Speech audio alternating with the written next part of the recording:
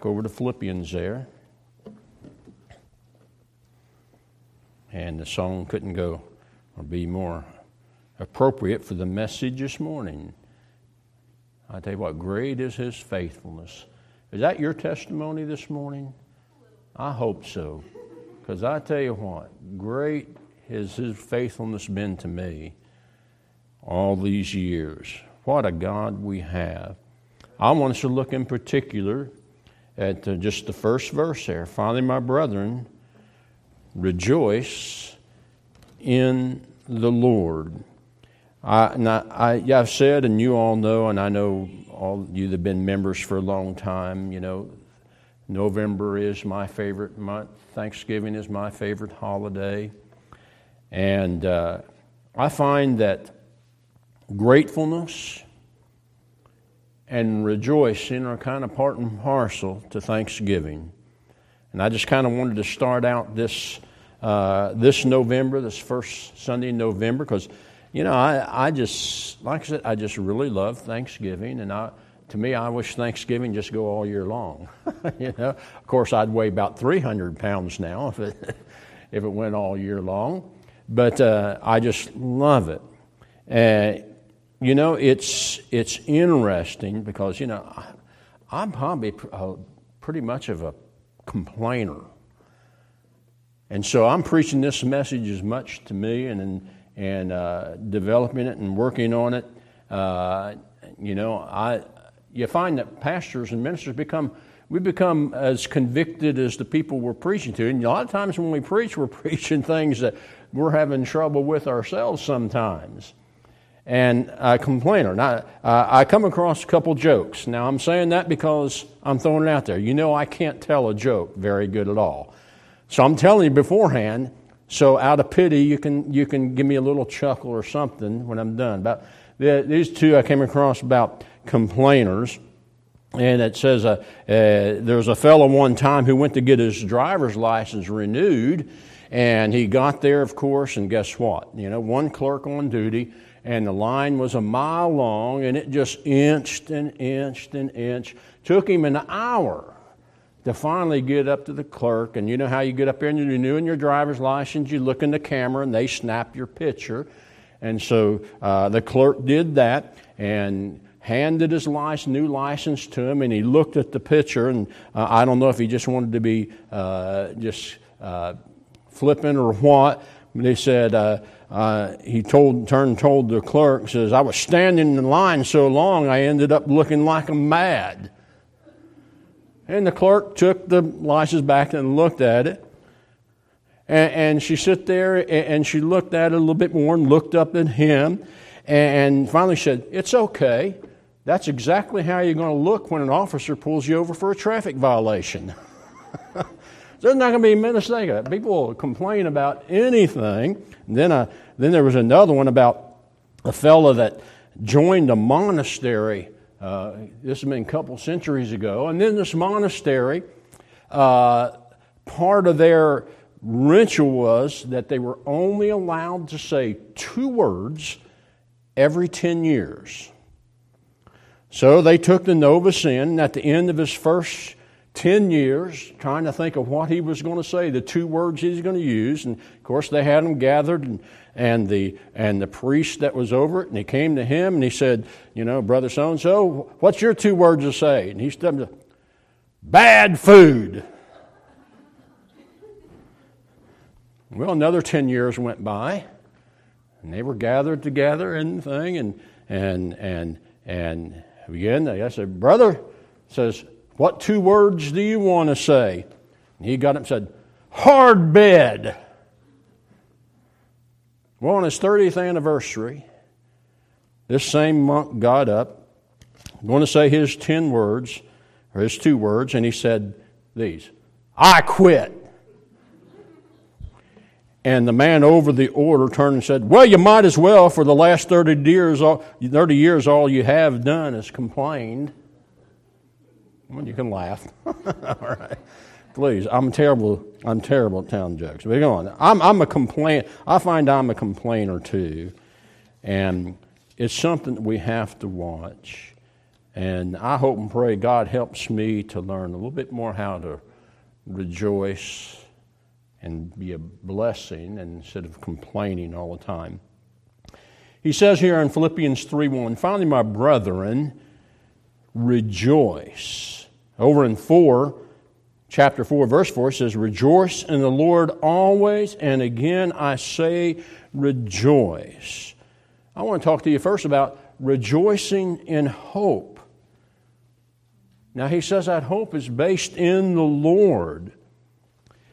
Rejoicing is the fact that you're going to rejoice because of the fact that you're going to live forever. Amen? When we stop and think about it, there's been many times that I've managed to step back from even all my complaining and looked at other people, most of them, and know them in their lost condition, and how dreadful living must be without any hope. And we find we need to rejoice in the hope that we have. Amen? This is one of the reasons it's so sad for the sinner. You stop and think about it. And notice people. If all their life, or the bulk of their life, is just living from day to day, going to work, going home, going to bed, getting back up, maybe a few little family things here or there, or something with their buddies or whatever, or their girlfriends, friends that they have.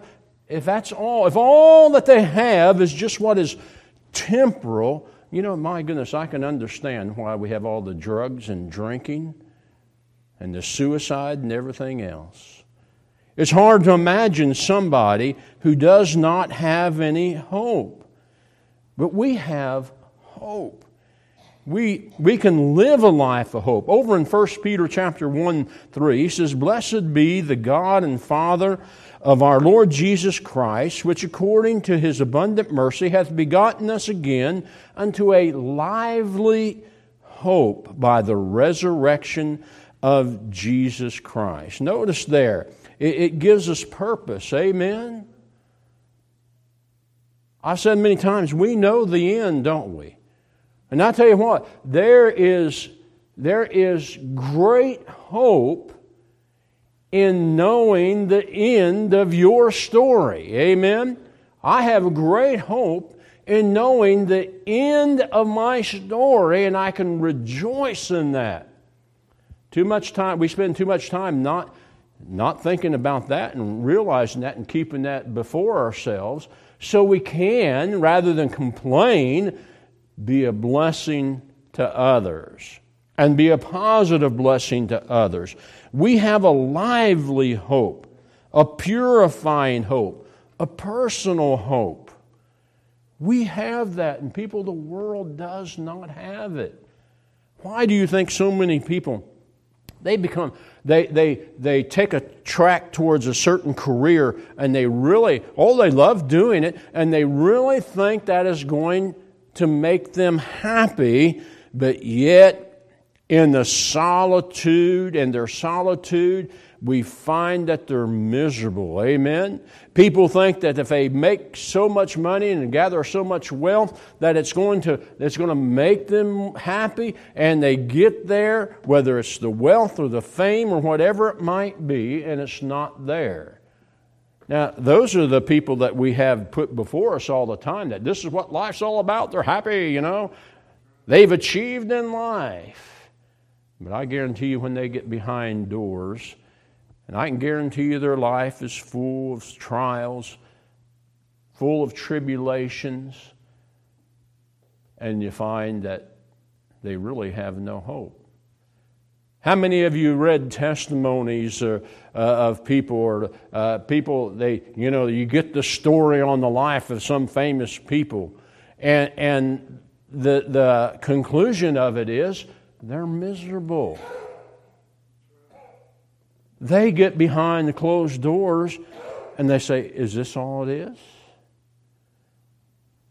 Is this all there is? They what? They have no hope. They have no ability to rejoice. Now, they might have pleasurable moments, and they may have happiness to an extent for the moment. But listen, we all live with the understanding that this life's only so long. And if this is all there is, listen, if this is all there is, there's not much joy there, is there? Not much at all. It says we have a lively hope because, he says, of the resurrection of Jesus Christ from the dead. Because Christ rose from the grave, we have hope. Because Christ lives, we find that we're lived. This is not the end. I cannot fathom how people can believe in atheism and evolution and all these things. You're just another animal, and when you die, that's it.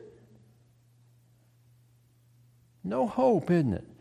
Christian, rejoice. Amen. I tell you, probably if we would rejoice a little bit more in the hope, in the hope that we have, we find that we might be able to be a little bit more beneficial to those around us, because at some point they would start asking, well, why are you so happy? Why do you have so much joy? And sometimes I think, well, maybe that's been the problem in my life. I've gone around with a long face looking and pointing out all the things in life that, well, I tell you what, if you look, you can find them, amen? Amen, you can sure find them.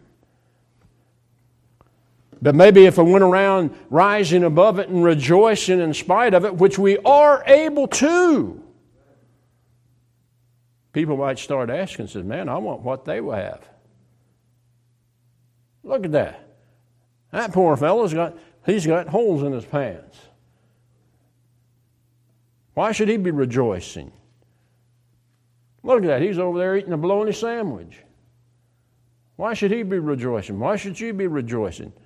Look at that. Poor thing. All them children, working her fingers down to the bone. My goodness, why is she rejoicing? Huh? Because she has hope. Man, a lively hope. A purifying hope. The Bible tells us if we have that hope and the rejoicing that accompanies it becomes purifying even to our lives. Over in 1 John 3:3, and every man that hath this hope in him purifieth himself, even as he, Jesus Christ, is pure. Probably a lot of times the reason we find ourselves falling into sin is because we're looking at all the things around us that are just temporary anymore and placing too much emphasis and importance upon them, and we're doing nothing but discouraging our hearts. And I tell you what, when discouragement comes, people, then there's the probability of failing the Lord. I've not seen, I look back now and I really can't remember somebody that I remember falling into sin who was always rejoicing. Can't remember it. Can't think of it right offhand. But I can remember a whole lot of people, a whole lot of Christians who became discouraged, and before you know it, they're failing the Lord. Amen? What's the first thing usually a Christian does when they get all discouraged? It should be the first thing, but what is usually? Well, their Bible stays laying closed on the end table or desk or something else. Amen? They quit talking to God, or if they are talking to God, guess what? We're complaining to Him. Not this, Lord. Why is this happening to me? And before you know it, we find we're failing the Lord. But we have a hope. Paul here says, rejoice in hope. Somebody, we find it's purifying too in the fact that, somebody came running back through the back doors there and banged them open and said, fire, fire, fire. You're going to have one or two choices that you're going to do, aren't you? You're going to see there. I don't know if I can believe him. I'm just saying here. Are you going to jump up and run out the door? Amen? It all has to do with believing. Do we believe we have that hope in Jesus Christ? People, we should be rejoicing in it. Amen? Should be rejoicing in it at all times. We find that it's a personal. It's a personal hope too. I'm so glad for Galatians 2:20. You know, I don't know about you, but I get tired of what you call the collective. Okay? Being put in this group or this group and only being dealt with or as a group or things like that. You know, it's really discouraging. You know, it could be discouraging in a job, and we can have a lot of things to complain about. I know I do. Now, it's nice to hear things. For God so loved the world, you know, collectively, that He gave His only begotten Son. Okay, I'm part of that. But how special it is when it deals with you individually. Amen? You can work for a place, you can work your fingers to the bone, right? And you find that the boss can get together and say, "Wow, y'all doing a great job." And you can sit back there like, "Really?" Said, "This person here is constantly out on a smoke break," you know, whatever. But what happens when the boss gets out there and says, "Hey, Jack Tackett, thank you. You have done a great job." It's so much better, isn't it? When you're picked out as an individual. That's why I like Galatians 2:20. Because it gets down personal and individual. Who died and gave Himself, Paul says, for me. For me. God talks to all of us collectively. And basically, that's just the nature of the Bible. But I tell you what, when Christ was on this earth, He spoke to individuals. Amen. He met the needs of individuals. His work met the needs collectively for the whole world. Therefore, the receiving, if they will. But listen, my God is a God that deals individually and personally. When I was a young boy, His Spirit spoke to me, impressed upon me, enlightened my mind of the truth of the gospel. Being able to understand it in my little old 11-year-old mind. And individually. I didn't become, when I received Jesus Christ, I didn't become the children of God. I became a child of God. Man, how we should be able to rejoice. And again, looking at it, not only rejoice in hope that we have, but people rejoice in the home that we're promised. Rejoice in the fact that you're going to live eternally, but you're going to do it in heaven. Amen? My goodness. 1 Peter again in 4 says, to an inheritance, speaking about that rejoicing in hope, says to an inheritance, incorruptible, undefiled, and that fadeth not away, reserved in heaven for you. How is it possible? We could get this home. We certainly didn't purchase it, did we? And the Bible says it's something that we inherit. It's not actually something that we work for. I remember reading a testimony years ago of a young pastor in Columbia, South Carolina, and the congregation that he pastored was very small.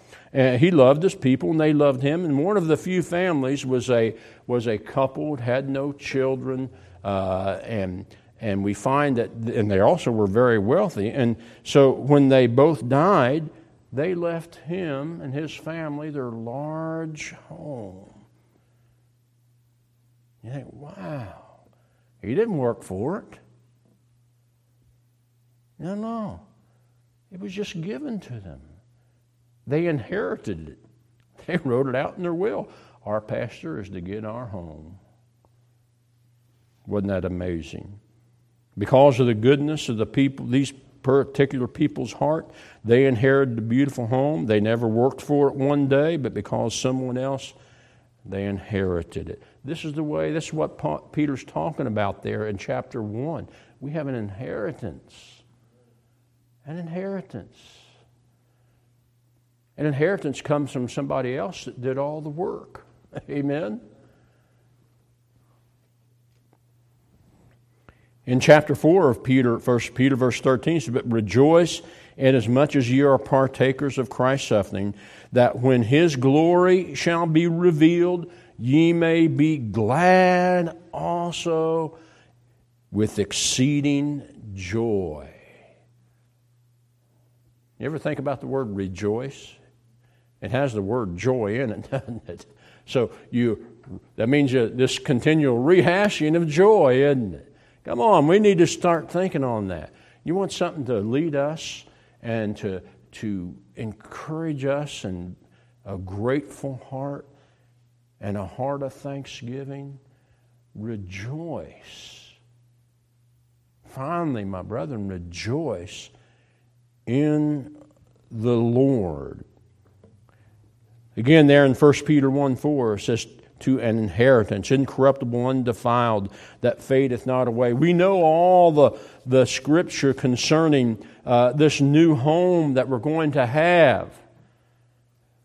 Revelation, especially 21 and 22, talks about this heaven. And the people sing about a little cabin in the corner of glory. I'm sorry, you're not going to do that. My God says it's going to be a mansion in the New Jerusalem.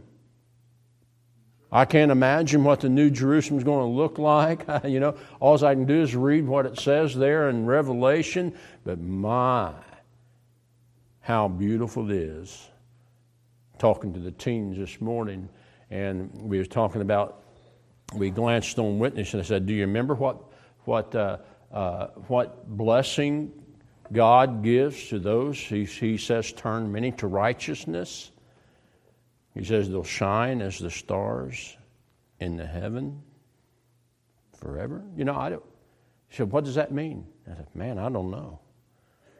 But I know a star is awful glorious." And he says, "I'm going to shine as one if I do my best to turn many to righteousness." Amen. I don't know what's it mean in heaven? What mansion? I don't know. But I know this, it must be wonderful. What rejoicing, what capacity for rejoicing that we have, amen? We have such great capacity. We should rejoice in our hope. Rejoice in the home. John 14, 1 through 3. How much more beautiful can you think to describe what God is preparing for us? And it says, rejoice in it. We have so much opportunity, and it's all in the Lord. It all hinges on that truth that we know the end of the story, don't we? And so we find we ought to rejoice in our help too. The help that He gives. Rejoice in the fact that your eternal life is in heaven, and that's all dependent upon His power alone. Again, the idea that if we know the end of the story, if we know what our hope is, really, how can circumstances control our lives? Amen? Why should circumstances, any circumstances, the bad as well as the good, control our lives when it cannot control the hope that we have in the Lord. Amen? My goodness. We know it's the strength. It doesn't take our strength to be saved. It took His strength to save us. It doesn't take our strength to live the Christian life. He gives us His strength to live it. And He's promised that He'll never leave us nor forsake us. He's promised that He'll always be there to help and strengthen it if we just seek Him. Amen? And submit those lives. Why should circumstances? Why do we complain? I complain because of circumstances. You know, I may not like the circumstances at home. I may not always like the circumstances at church. I may not always like the circumstances at home. But why should they affect us? Amen? When we don't like those, we start picking and looking for problems, and we start talking about them and emphasizing them and everything else. Amen? Rejoice. Not only do we have the hope of heaven in Him, but we have the hope of God's help through every bit of it.